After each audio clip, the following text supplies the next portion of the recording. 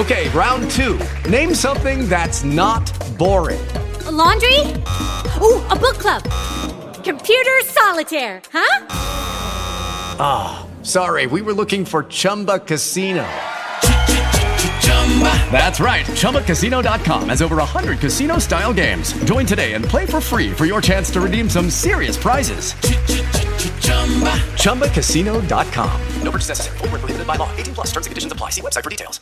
One of the things that strikes me almost every day, lately especially because of the time of the year that we're in, when the Colorado State Legislature is very, very busy trying to figure out exactly what bills they're going to push through and what bills they might not. But all the bills are out there to start, so we have their ideas. And then, of course, at the federal level, we just had the State of the Union speech. And what I get from all of this stuff is how much people on one side of the political aisle, at least when it comes to economic issues, how folks on one side of the political aisle want to micromanage absolutely everything, want to tell you exactly how you can or can't run your business as if they know. Many of these people have never had a productive private sector job in their lives, especially, sorry if this sounds partisan, but it's just a fact. There are lots more Democratic politicians than Republican politicians who have never had a job in the private sector, right? If you don't count nonprofits, right? So most of them either worked for government their whole lives, not most, but many, worked for government their whole lives, worked in academia, worked for nonprofits, have never had to meet a payroll or never understood anything about it. And so they think they're the elite, right? They think they're the masters of the universe. They think they know how to run your business better than you do because you are a benumbed troglodyte who should just be grateful to have them as your overlords.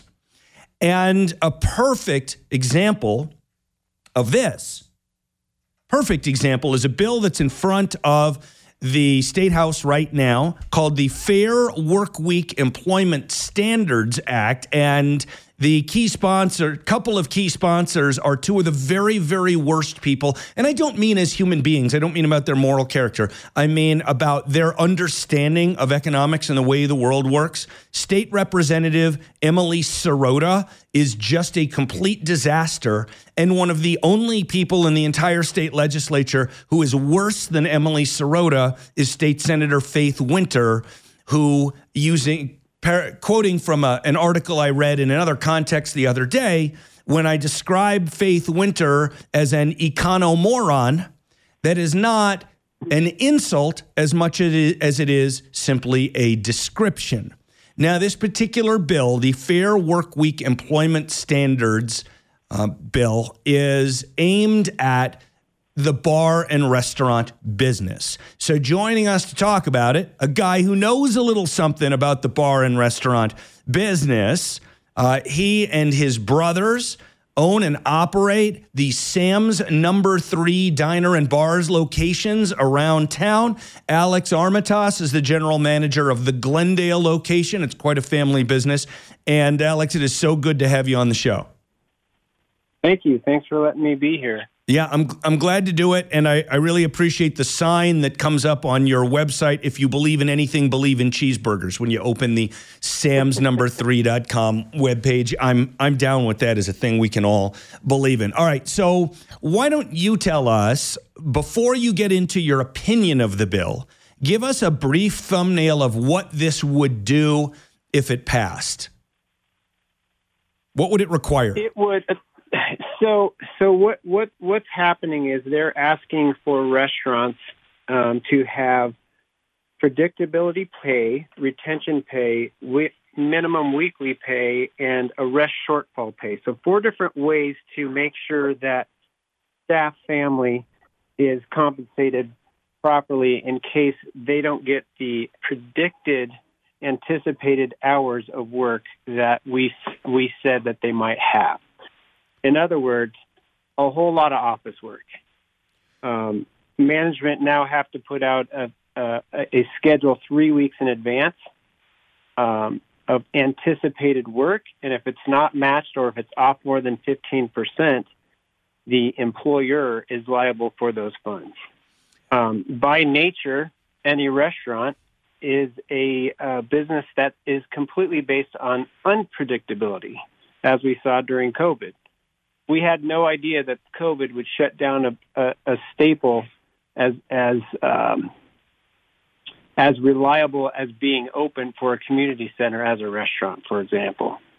So it's just going to create a ton of office work for management staff, which then will take away from the guest side of things of making sure your restaurant's just running properly.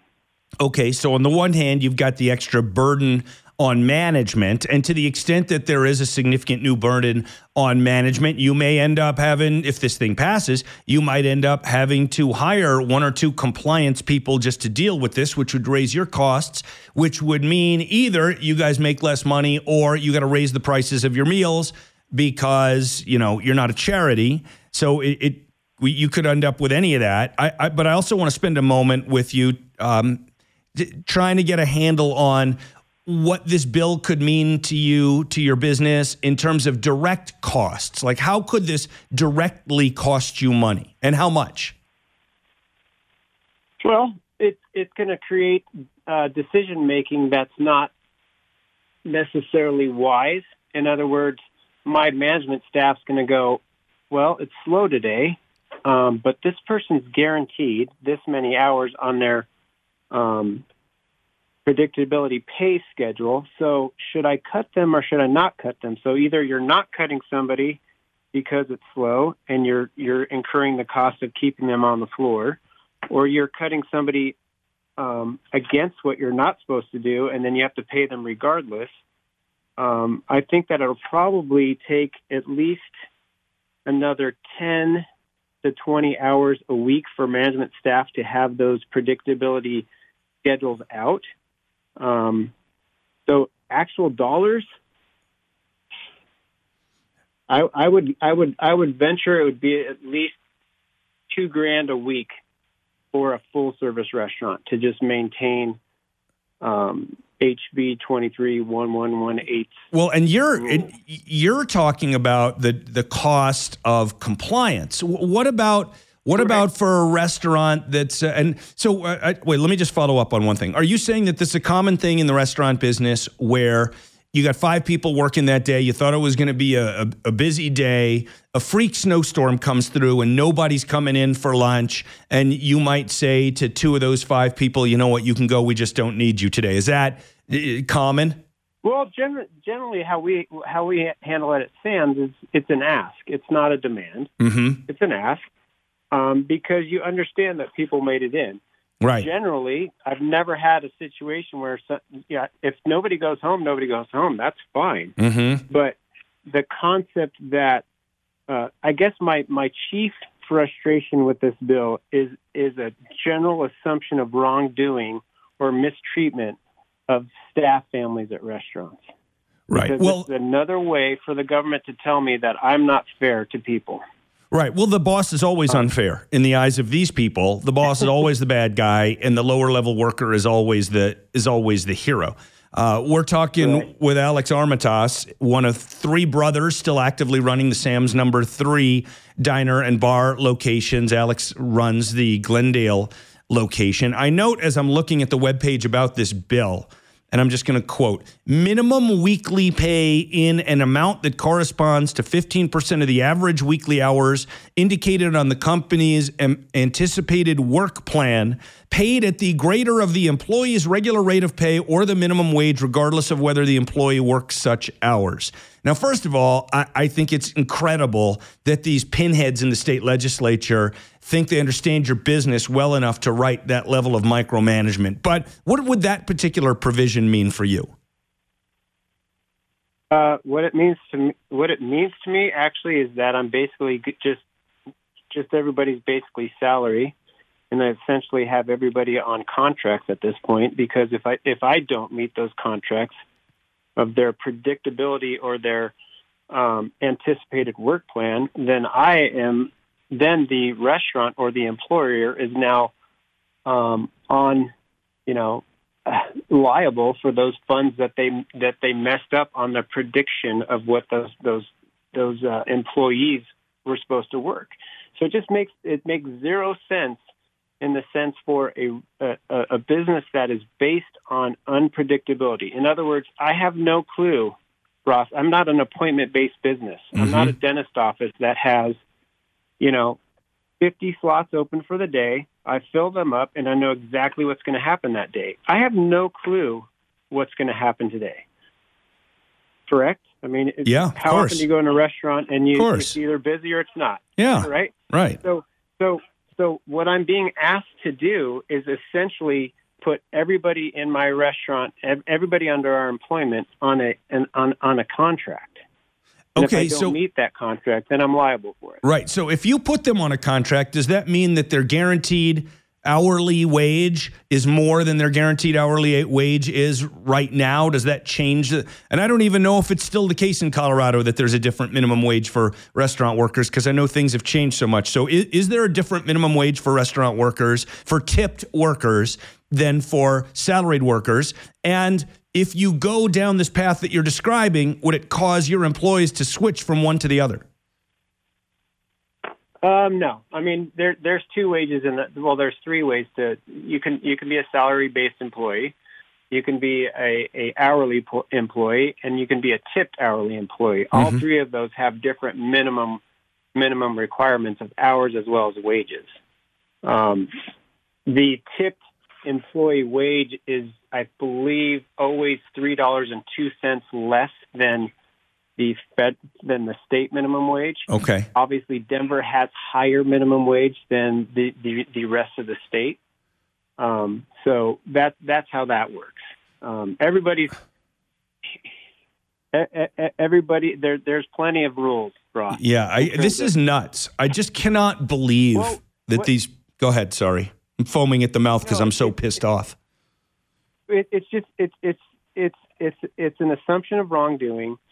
It's also assuming that we have no intention of vetting employees, training them, and keeping them around for a long period of time. Right. For example, I have 4 cooks on my line today that have been with me, 2 of them since 1998, and the other 2 since 2002. I believe that's a long time to work in a restaurant. Mm-hmm. I also have a bus girl, Itza. I went out and asked her, when did you start with me? She's like, in 2003. So we have plenty of examples in our restaurant, and I'm sure this is very common throughout, of employers finding the wisdom in treating good people, finding good people, training them, vetting them, getting them schedules that make sense for their lives as well as yours and your business, and working alongside each other. This is a complete assumption of wrongdoing by restaurants not taking care of their staff. That is a fantastic point. To me. Yeah, fantastic point. And I think this is part of the paranoia of the left generally. They have this weird assumption that business owners and managers routinely delight in mistreating their employees as if somehow that's a recipe for a successful, profitable business, when the exact opposite is true. I want to ask you one last question, because this thing really jumped out at me. And again, I'm quoting from the summary on the state legislature's webpage for this bill, HB 1118. Retention pay when an employer provides work hours to a new employee without first offering the work hours to existing employees.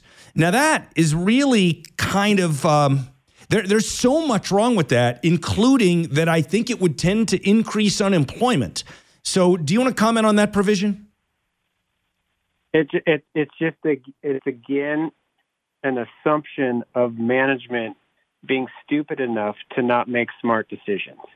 In other words, I'm not going to take care of my staff. I'm going to try to. Here's what always gets me. This goes along with the concept of I can't wait to fire somebody. Let alone the fact that I just hired this person, invested anywhere from $5,000 to $50,000 to train them to do their job properly, to set the expectations and make sure they get to that point. The concept that I would try to basically blow my own restaurant up to just be indifferent and not care about who I get the hours to is just asinine. Well, I have no hope that the state House of Representatives will ever do anything sane. Hopefully the state Senate will stop this thing if it gets through the state House. But I wish you lots of luck, and we'll keep in touch on it. All right, Alex? I appreciate it, Ross. All right. Thanks for being here. Alex Armatas and his brothers own and operate the Sam's No. 3 locations in Glendale and in Aurora and downtown Denver. The website, samsno3.com. samsnumber3.com. Lucky Land Casino, asking people, what's the weirdest place you've gotten lucky? Lucky? In line at the deli, I guess? Aha, in my dentist's office. More than once, actually. Do I have to say? Yes, you do. In the car before my kids' PTA meeting. Really? Yes. Excuse me, what's the weirdest place you've gotten lucky? I never win and tell. Well, there you have it. You can get lucky anywhere, playing at LuckyLandSlots.com. Play for free right now. Are you feeling lucky? No purchase necessary. Void where prohibited by law. 18+. Terms and conditions apply. See website for details.